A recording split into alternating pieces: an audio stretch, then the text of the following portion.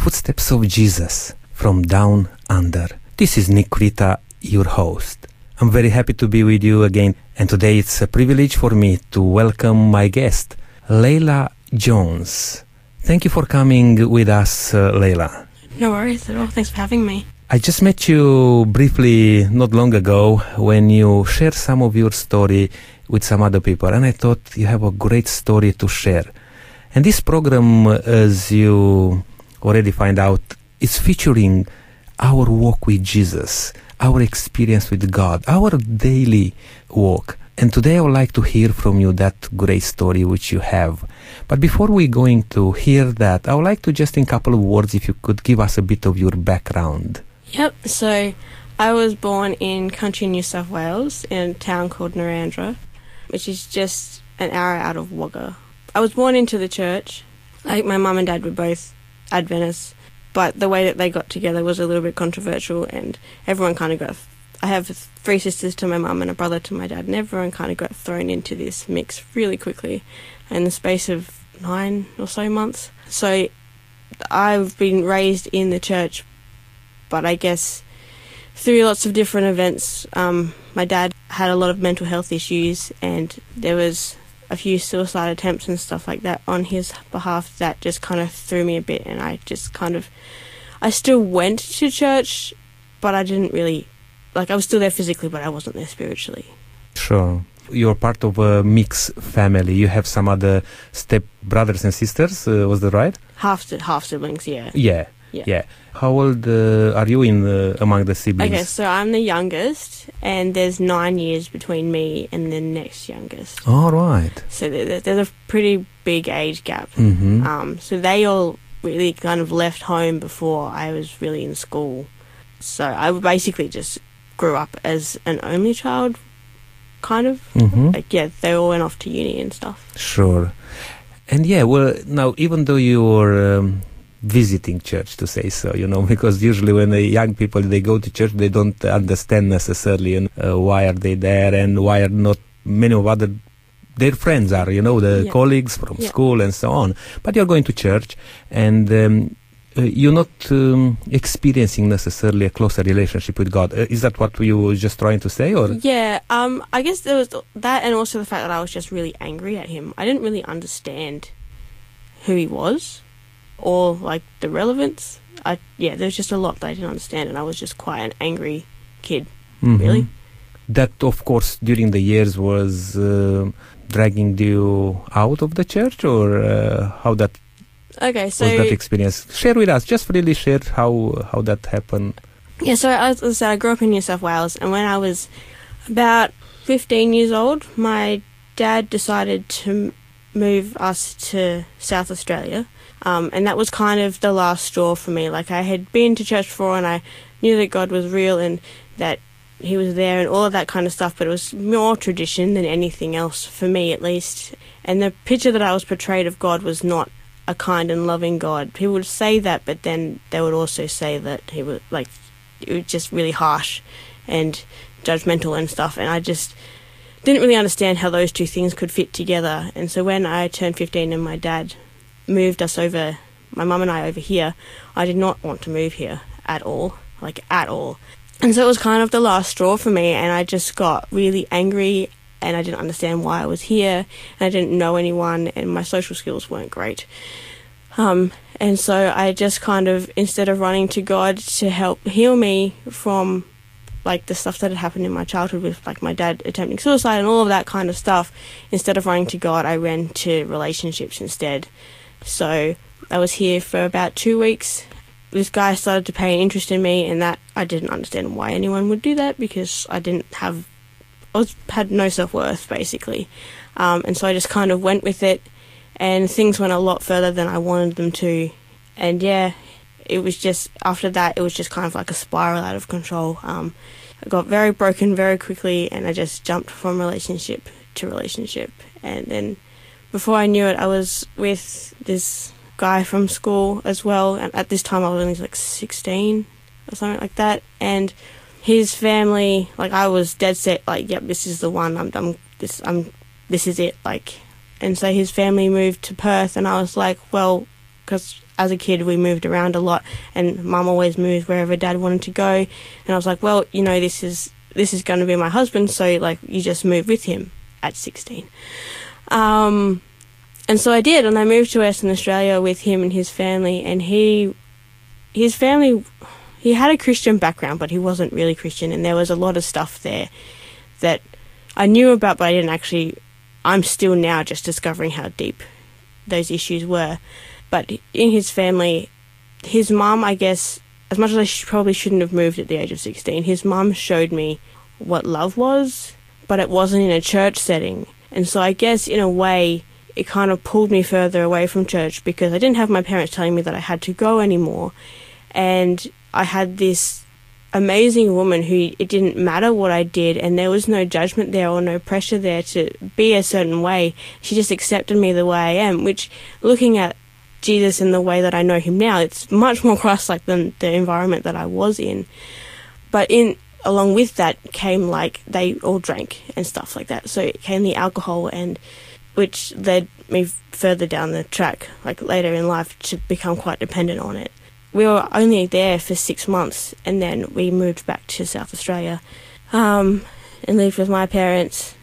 And it's amazing to see, like, in hindsight, how God was still leading me, even though I didn't really want anything to do with him.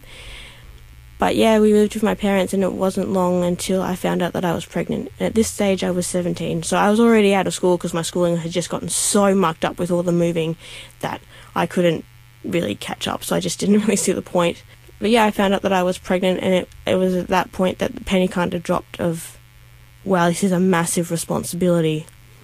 With everything that had happened, like, all of this had happened in the space of like a year and a half maybe, and it all just kind of hit me. And then I suffered from postnatal depression that went undiagnosed for like a really long time, and it ended up being part of the reason that my relationship with my son's father ended, just because we were both so young and none of us really knew what we were doing, and I felt like I was drowning and I just wanted to get out. But instead of turning to God, I turned to other people or relationships again, or like alcohol or anything else. I went down that path for about 4 years, and it got to the stage where I had finally started. I went to therapy a lot, and in that time, I also, through going places that I probably shouldn't have been, just trying to survive, I ended up finding myself in Darwin with one of my son's friends. He'd been messaging me after the breakup. This is like a while after the breakup, and being like, yeah, you've had a really tough time, like, I get where you're coming from, like, come up here, you need a break, like, my son can go to Canty, go to his dad, and you can just come up here. And I was like, well, I don't have any money to do this. And he was like, no, it's fine, I'll pay for you to come up, like, it'll be fine. And I was like, yeah, that's fine, but like, nothing's gonna happen, like, we're just friends, like, that's it.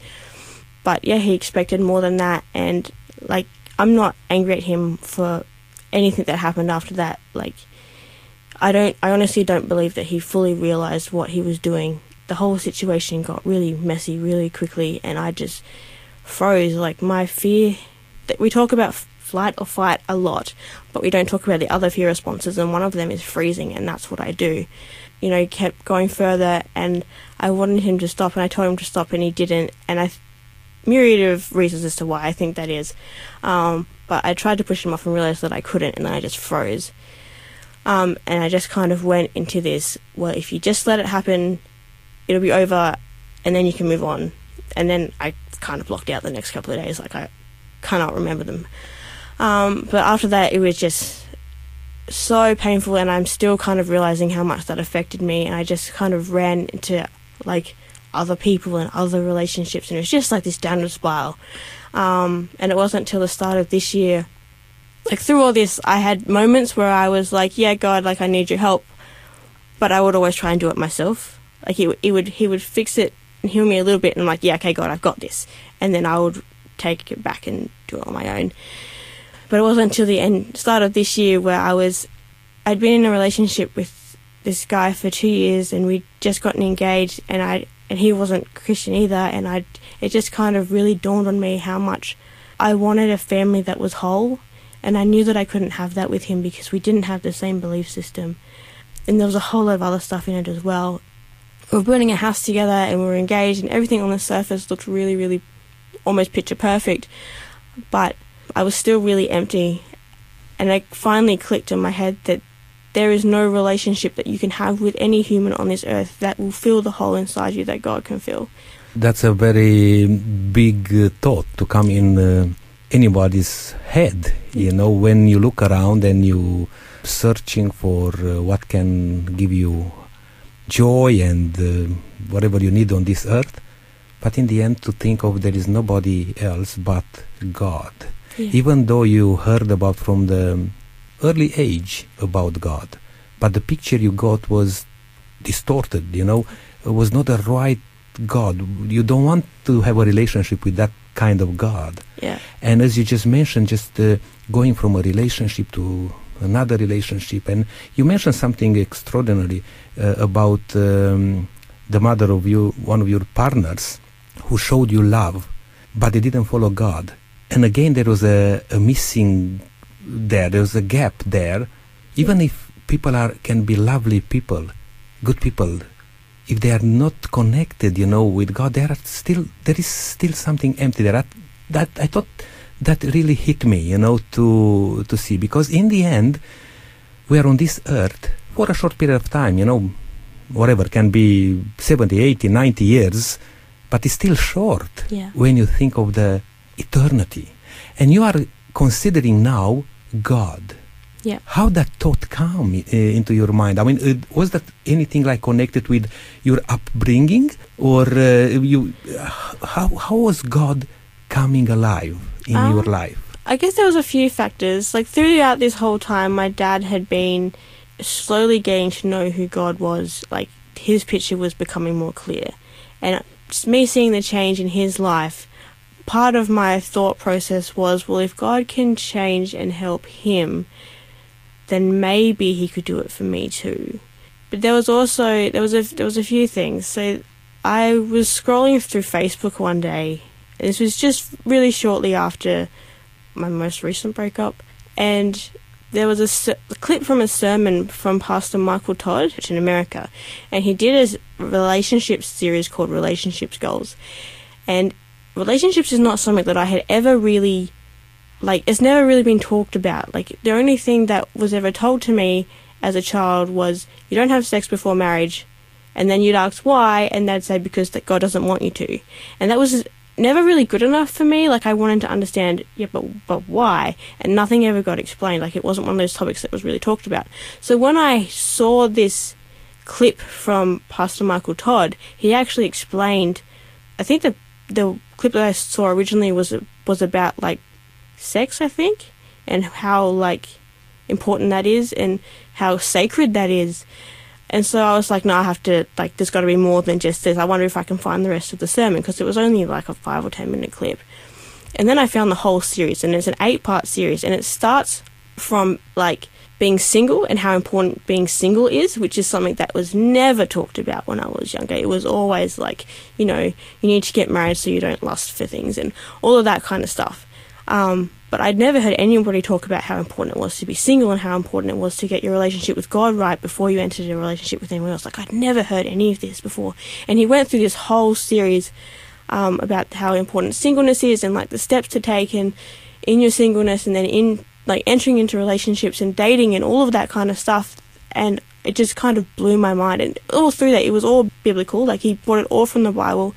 And I was just wow, this is really good stuff. I wonder how else he preaches, what else he preaches about. And then I saw his You Are Loved series, and it cut me to the core.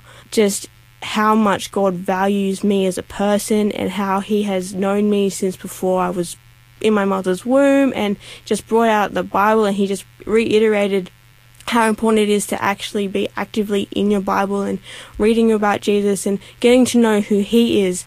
And that kind of really sparked my interest, all of my fire really, that it kind of lit inside of me to say, okay, God, who are you really? Because there's a lot of different pictures that people portray of who you are, but who are you actually? And so from that, life itself on the outside didn't really look like it was any different. My life was still really dramatic and really chaotic, and I was still making really dumb decisions. But on the inside, there was something that the cogs was finally starting to churn. So I started to read the Bible, and I started to see this stuff, and I started to pull out promises, and I was like, wow, is this stuff really for me? And I started to like pray on them and get like a proper devotional time and dedicate time to God like every day. And I was like, come on, like, God, you have to, like, please help me. And then it got to the stage where I was getting my wisdom teeth out. Like, I just gotten my wisdom teeth out, and I'd been thinking about this stuff for a while. My son's stepmom came in, and we were not friends at this point. Like, we tolerated each other, but that was about it. And she came into my room after dropping my son off because I was very high on endone, like, for my wisdom teeth. And she came in, and she just looked at me, and I remember parts of this conversation, but the bits that I do remember is she looked at me and she said, "What are you doing? What are you doing with your life?" Just, that's basically it, like, what are you doing? And it just kind of, it was, I guess, the straw that broke the camel's back and everything. And like within a couple of weeks, like, I'd told my ex-partner, like, we can't do the house, like, it was getting too expensive, it wasn't a good investment financially. And then I was just like, we talked about our relationship and where he wanted to go with his life and where I wanted to go with my life, and we were not equally yoked at all. Time to take a short break right now, and we'll come back. This is In the Footsteps of Jesus with Nick Rita, and our guest today is Leila Jones. We're going to listen to a song by Sandra Enterman, and we'll be back in a sec. Just don't go anywhere, please. Stay with us.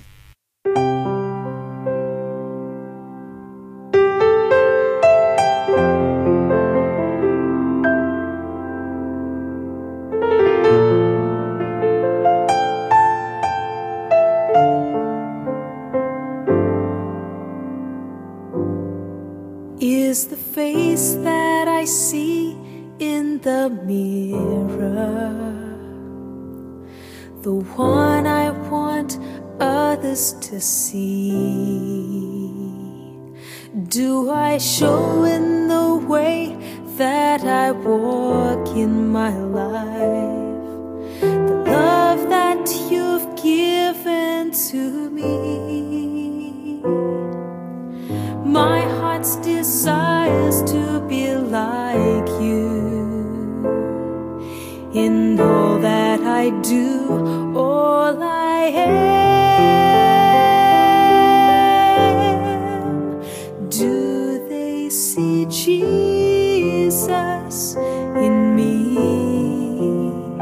Do they recognize your face? Do I communicate your love and your grace?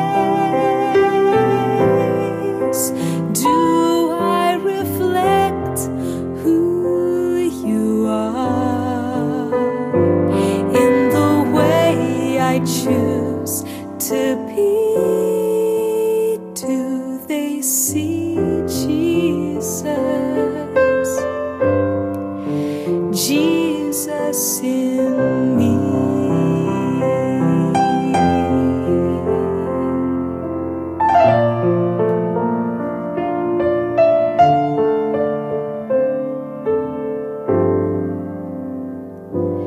It's amazing that you'd ever use me, but use me the way you will. Help me to hold out a heart of compassionate grace, a heart that your spirit fills. May I show forgiveness and mercy the same way you've shown it to me.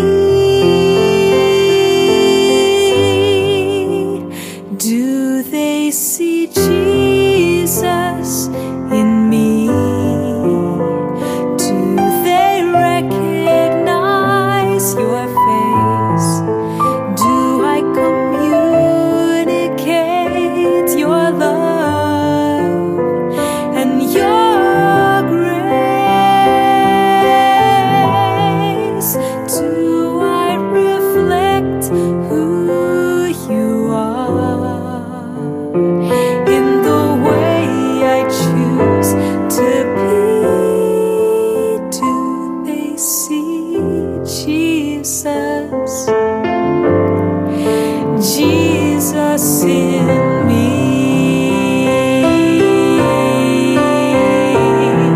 Now I want to show all the world that you are the reason I live and breathe. So you'll be the one that they see when they see me. Do they see Jesus in me? Do they recognize your face? Do I communicate your love and your grace? Do I reflect who you are in the way I choose to be? Do they see Jesus? Jesus in me.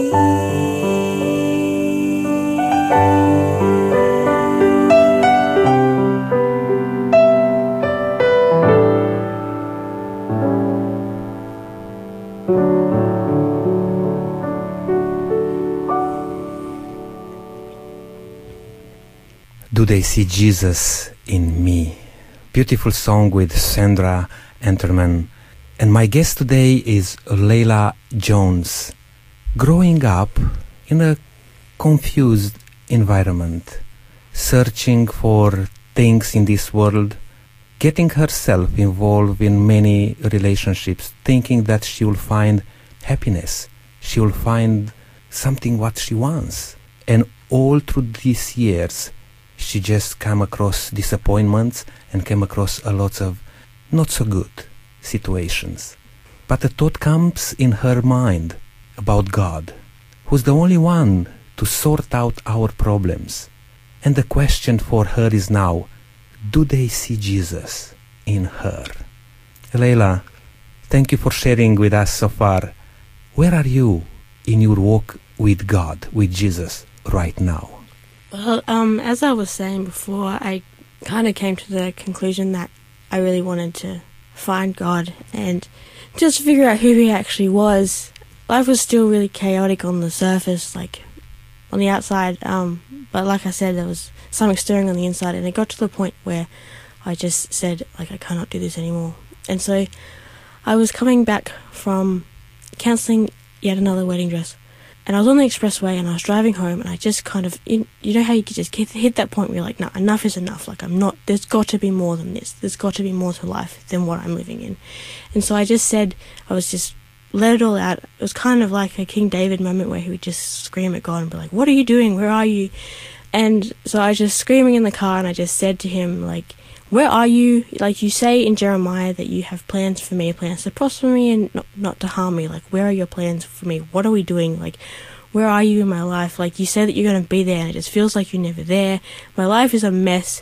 I can't do this. And I just remember hearing him so clearly, and it wasn't an audible voice. It was, I don't really know how to describe it, but it was just so clear to me. He was just said, Leila, I can't heal you because you won't let me. And it took me for 6, and I was still really angry at this point, and the emotions hadn't quite calmed down yet. And I just said, you really want all this? Like, you can see all of my past, you can see all the problems that I have in my life right now, you know everything about me. If you really want this, fine, have it. It's all yours. Like, all yours. Do with it. Help me, heal me. Like, I cannot do this on my own anymore. And I just remember him just so clearly going, finally. And then the next thing he said to me was, Leila, if you really want to do this, you have to get baptized. There's no more fence sitting anymore. You're either with me or you're not. And so I was like, fine, I'll go get baptized. And then he just like, you need to talk to Travis, which is my like local pastor. Mm-hmm. And at the time I was like, okay, if you're sure, like, I don't really know what is going on with this, but okay, whatever. And so the next Saturday I was at church, and I went up to the pastor, and I was just like, hey, I want to talk about getting baptized. And he was like, we'll talk about that. Come and see me on Monday. And I went and saw him on the Monday, and I talked to him, and I told him everything, like absolutely everything, in great detail, poor guy. And he was like, okay, well, after the school holidays, we'll come back and we'll talk, and we'll just go through this. And in that time, there was like a 2-week gap there, and in that time, I was just almost like obsessed with like just finding out more about who God was and what He wanted. I pretty much cut out all of the TV that I had been watching at the time, and I was just watching sermon after sermon, reading the Bible, and it was really like a obsession kind of thing. Other than eating and parenting my son, that's pretty much all I did. At this point, all of my friends that I was friends with had basically left for a myriad of reasons. There was a couple that was still hanging around, but I was just so obsessed with finding out who God was and what He wanted to do with my life and where on earth I was going. And so I didn't really talk to anyone, and then it was the start of school holidays, and I had planned for the second week to go back to New South Wales, to my hometown, and just spend some time with my grandparents. And just because Naranja's pretty far away from anything, and so it's just very excluded. And I went there, and I just spent the week. My grandparents basically watched over, and I just spent the week like searching for God and stuff like that. And then when I came back, I had like all the baptismal studies with my pastor at the time, and he just brought stuff to life and just showed me how in the Bible God says how much I'm worth to Him and all this kind of stuff. And it left me in tears quite a few times, like happy tears. And then from then on, I ended up getting baptized, and throughout the past like 6 months, my life has done a full 180. Instead of being like all about me, and I was like really proud and selfish and all of that kind of stuff, I'm just have this drive to serve, and just let people know who God is and how much He can do for them. And like, I'm nothing big or extraordinary or anything like that, but I just want people to know that it doesn't matter how insignificant you think you are, that God can still do wondrous miracles in your life. That's great, Kayla. We're talking to child of God who was very angry with God at some point in time because of her life, because of her upbringing, because of her relationships.